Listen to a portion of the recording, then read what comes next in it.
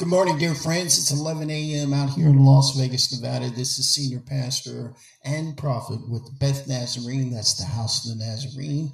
We've been out here 20 plus years and enjoying doing ministry for the Father God Almighty who we serve.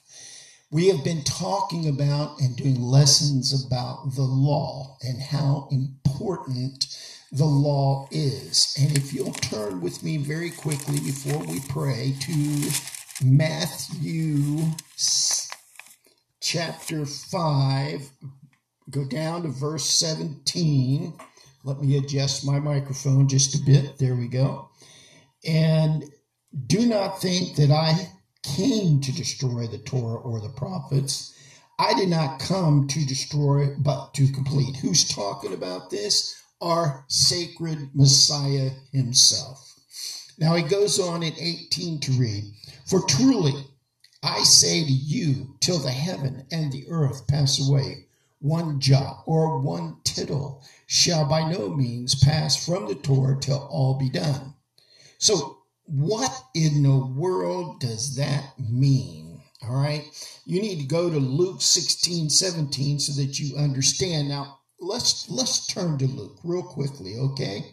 And I'm going to mark my page real quickly so that when we turn back, I can find Matthew again very quickly. I'm reaching for my markers. Thank you very much. All right, now we're going to go to Luke 16, chapter 16, verse 17. All right, Matthew, Mark, Luke, and Johannan or John. 16, 23, 20. Turn with me now. All right. Now, looking at the verses here, all right. Let's start at 15. "So he said to them, you are those who declare yourselves righteous before men, but Elohim knows your hearts, because what is highly thought of among men is an abomination in the sight of Elohim." Who's he talk to? Pharisees, Sadducees, and scribes of the temple who were hypocrites. And he's letting them know, you teach the law, but you don't live by the law. Now, this is Messiah himself talking. So it's important we understand this. Now we go on to 16. "The Torah and the prophets are until Johannan. Since then, the reign of Elohim is being announced, and everyone is doing violence upon it. And it is easier for the heaven and the earth to pass away than for one tittle of the Torah to fall." Now, if you look up, again, it is backed up, okay? This very statement, if we say we believe in Messiah, why don't we believe what he said about the law? Now, you need to read in explanatory notes, and we're going to turn quickly to explanatory notes. And once again, if you need to get a hold of this ministry, please call us at 702-488-4097. Now, I'm looking at the explanatory notes. Most people don't use the full attributes of their Bible, and it's really bad or terrible that they don't. And here's another one. One time I was called, and I know this is a segue, but it's important. One time I'm called as a pastor into court to testify. And they were questioning me and my license and so on. So I presented my license, my education, and so on. And the judge ruled that he had done a background check on me and that it was exactly as I said it was, and it was established in that court.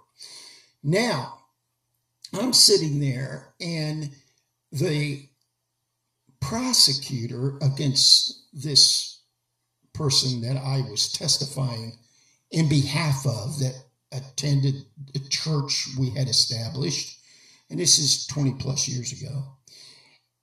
The prosecutor was saying that in our church I taught Hebrew, and that they felt that was a very negative thing.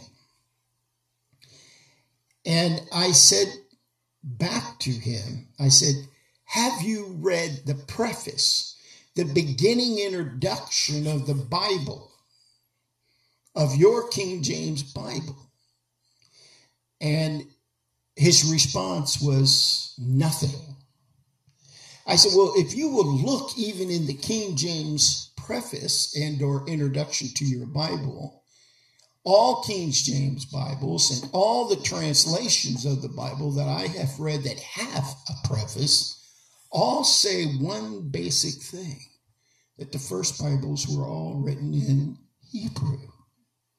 Now, the very first book that was written was Matthew, and it has been proven by archaeological digs, proven beyond a shadow of a fact, irrefutable. It was written in Hebrew, and many pastors lied and said it was written in Greek. No, that is absolutely not the truth.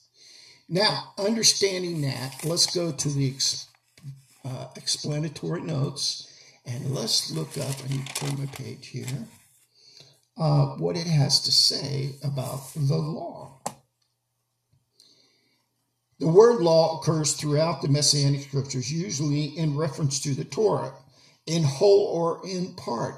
In this respect, our comments about the law in the Old Testament, which actually should be called the Tanakh, should be considered as a background to correct understanding of the usage of those who wrote the Messianic scriptures, the renewed Testament. However, a number of other points should also be borne in mind.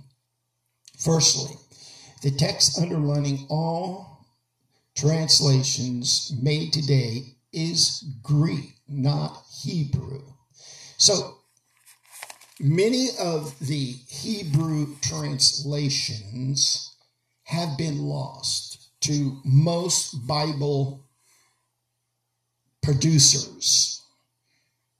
But is that historically true? No. In Israel and the Catholic Church, in their secret archives, they have copies of the original Hebrew Codex, which they have not made available to the public. Now, Israel, you and I can go to the Israel Bible Museum there and see this original codex. All right, now, so firstly, the text underlining all translations made today is Greek, not Hebrew, although the original Semitic structures and thought patterns underlining the Greek text are frequently still discernible in the Greek text. This means that the Greek words like nomos, law, may also represent expressions or ideas other than Torah from time to time in the Messianic scriptures. Thus, in Romans 7 and 8, the word law sometimes refers to the Torah, the law of Yahovah, the first 5 books of the Tanakh, meaning old in Christian understanding, Old Testament, as in Romans, the chapter of Romans, you're going to look at chapter 7, verse 14, chapter 16, verse 22, chapter 8, verse 3, chapter 4, verse 7, and chapter 8, verses 3, 4, and 7. But other times it refers to something else, such as a body of rules or a fixed system or pattern of behavior, as in Romans chapter 7, verse 21, 23, and chapter 8, verse 2. Both usages appear together in Romans in chapter 7, 25, where the law of sin the fixed behavior pattern of sin. Sin is law breaking. First Yohanan chapter 3 verse 4 is contrasted with the Torah of Elohim. The expression, the law of sin and death, in Romans chapter 8 verse 2 is not a reference to Torah as such, but to the system of sin and death in those who are walking in the flesh and not in the spirit. This is referred to in Romans chapter 8 verse 1, 2, 6, and 7. These are times when nomos, law, is used to refer to a portion of the Torah, such as that which applies to the Levitical priesthood or to the set-apart place, meaning the sanctuary. The King James Version and a failure or refusal to see this could lead to erroneous conclusion that the Torah law given at Sinai has been annulled. Notice the erroneous conclusion that the law has been ended. Okay? The law has not been ended. Now let me read that again so you understand. Torah as that which applies to Levitical, or that's in Hebrew, it's actually Levitical priesthood in English, or to the set-apart place, King James Version, sanctuary, and a failure or refusal to see, this could lead to the erroneous conclusion that the Torah law given at Sinai has been annulled, abolished, done away, or at least been changed, when in fact this is not the case at all. Matthew 5, 17 through 20. An example of this is in Hebrews chapter 7, verse 12. The King James Version puts it this way. For the priesthood being changed, there is made of necessity a change also of the law. That is a poor translation, and it is evilly incorrect. Since the change referred to is in reference to the scaling down from the heavenly original to the earthly shadow copy, Hebrews 8 verses 1, 2, and 5, from a system in which the high priest is eternal to one in which the human high priest keeps dying and having to be replaced by another, it would be wrong to see this verse as a proof text for the position that the Torah law given at Sinai has been changed. So, what ministers, pastors have done is they've taken certain verses of the Bible, and knowing that most people who have barely read the Bible and have not spent any time really researching the meaning of the verses they're reading, and if they're reading certain King James translations, it has been put out that the law has been changed. Evil, sin, lie. Why? God himself and Messiah backs this up over and over again, not only in Matthew 5, verses 17 through 20, but in Luke, where we just read. It is backed up by the Gospels. The law did not go away. He is the Word who became flesh. What Word? That includes the Word of Bereshit, Genesis, all the way to Revelations. Now, on your way from Genesis forward, all 613 laws and the oral laws are within the scriptures. And our Messiah lived those laws, taught those laws, and jumped all over the Levitical priests, the scribes, and the Sadducees, Pharisees, that they were teaching the law but not living the law, that they were hypocrites. So how could he call them hypocrites and then make the law hypocritical by dying on the cross for us and telling everybody, oh, well, there's a new system now and there is no law. What there is he died on the cross to wipe away the curse of the law on anyone who would come to him and repent. And what's the curse of the law? The judgment to go to hell forever and ever. He also says very critically, over and over again, anyone who breaks the least of the laws has broken them all. That means you have offended God Almighty. And when he synopsized the laws, when asked of all the laws, now when they were asking him of all the laws, the priest from the temple, the Levitical priest who were asking him this question, were trying to trap him, and they were talking about the 613 laws and the oral laws that were given from God to Moses to us. What are the most important? And he had so much wisdom and intelligence about the law. He said, the Shema, which we're going to read here in the law, that we are commanded by God to say the Shema. There are only two prayers that God tells everyday people they've got to say. One, the Shema. Two, to say thank you after you eat for the food you have eaten.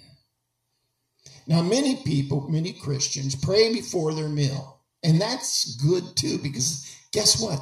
That's also commanded as well. To pray before meals. But we're also supposed to pray after meals. And I, as a Christian believer, for years and years and years, I didn't know that until I began to study the law. When I saw that in the law, I went, wow. We are to pray before and after meals. Is that such a hard task for you, me, or anyone to do? To simply just say after the meal, thank you, Father God Almighty, for this meal I have eaten today and all the meals I will eat today. Thank you. Is that so hard to do? Absolutely not. So the law did not go away. It is our guiding light. It is the truth. And our Messiah would have been hypocritical, the same thing he accused the priesthood, the Sadducees, Pharisees, and the scribes, that they were hypocrites because they taught the law, but they didn't live the law. He taught it and he lived it. Now, so reading on, it is very clear. Let me get my page under control here. Got to adjust my Bible real quick. Be patient with me, please. All right, now, a careful look at the context makes abundantly clear the fact that the order of Melchizedek priesthood preceded that of the Levite, even as the heavenly set-apart place preceded that of the earthly one. Now, what are we talking about? That Melchizedek, who came to Abraham, or Abraham in English, that priesthood already existed and blessed and anointed by God Almighty. And Christ is of the Melchizedek original priesthood. And the set-apart place, meaning the temple, exist in heaven before it existed on earth. And we're talking about the tent of meeting, the tabernacle that God told Moses to make. All right. The fact that Yahushua began his high priestly duties in the heavenly set-apart place after his death on Golgotha does not mean that the heavenly system only came into being at that time. The point made in Hebrews chapter 7, verse 12, is that the present earthly shadow copy scale model cannot produce perfection. Perfection requires nothing less than the ministry of such a Cohen, HaKodal, high priest, who is seated at the right hand of the throne of the greatness in heavens, and who serves in the set-apart place and of the true tent which Yahovah set up, and not man. And this would be in Hebrews chapter 8, verses 1 and 2. So, trying to substitute or annul the original law that was given by God, which existed in heaven before it was given by God to Moses to give to us on earth, never went away. It still exists to this day, and we should be following it. The curse of the law has gone away because the high priest, Messiah, Jesus Christ the Nazarene, died on a cross for us, shedding his blood so that the curse of the law, the judgment of the law, would be taken away from all those who become his followers. Everyone else who does not become the followers of Messiah are going to be judged by the law. What do you think? What system are they going to use to judge all of those people who didn't believe in Christ, didn't believe in God, or anything, or they believed in false gods? What system do you think they're going to use? What rules, what laws in the court of God Almighty are they going to use? The 613 laws.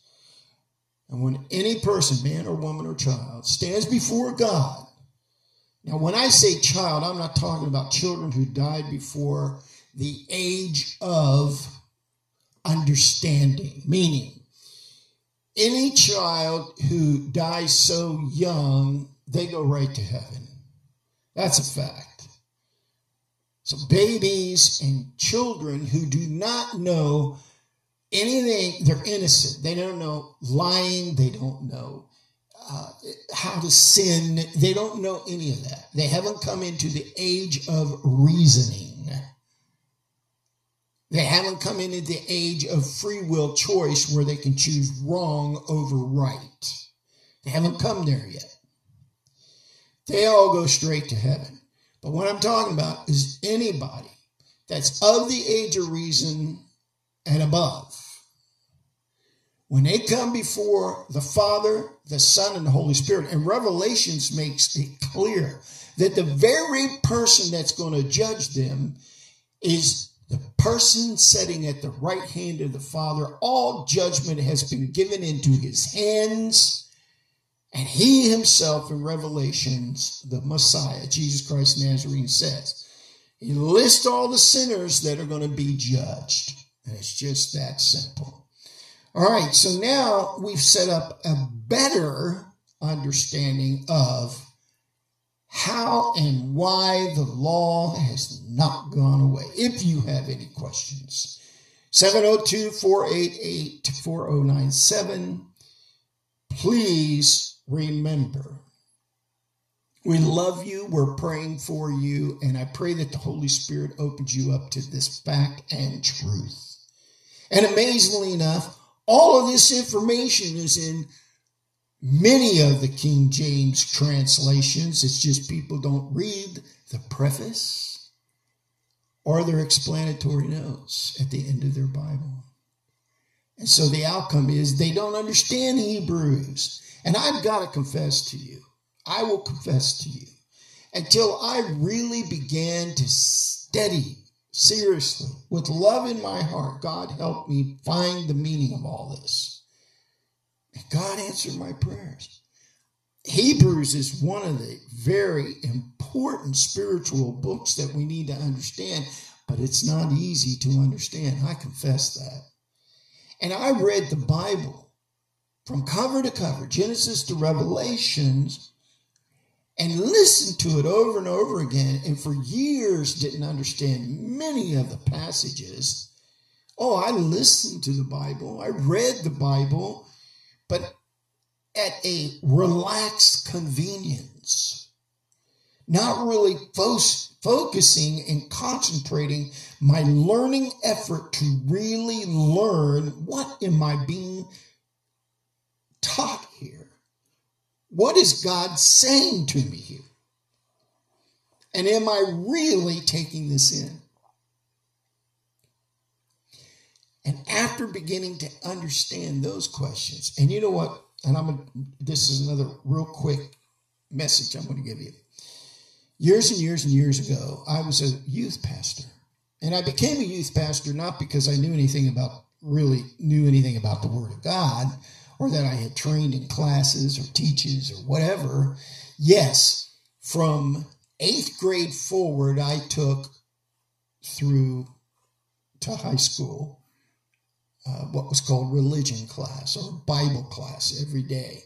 But like a lot of students, I didn't always pay attention. I was there. There were certain verses that jumped out at me and I loved them and so on. But a lot of the times I was sitting in class daydreaming or whatever. I wasn't paying attention sometimes. Here I become, as a young adult, a youth minister. Why? Because I had athletic ability. So they asked me to be a youth minister. And I'm working with these kids in a church, and they start asking me questions. And many times the only answer I had for them is, I'm going to have to research that and get back to you.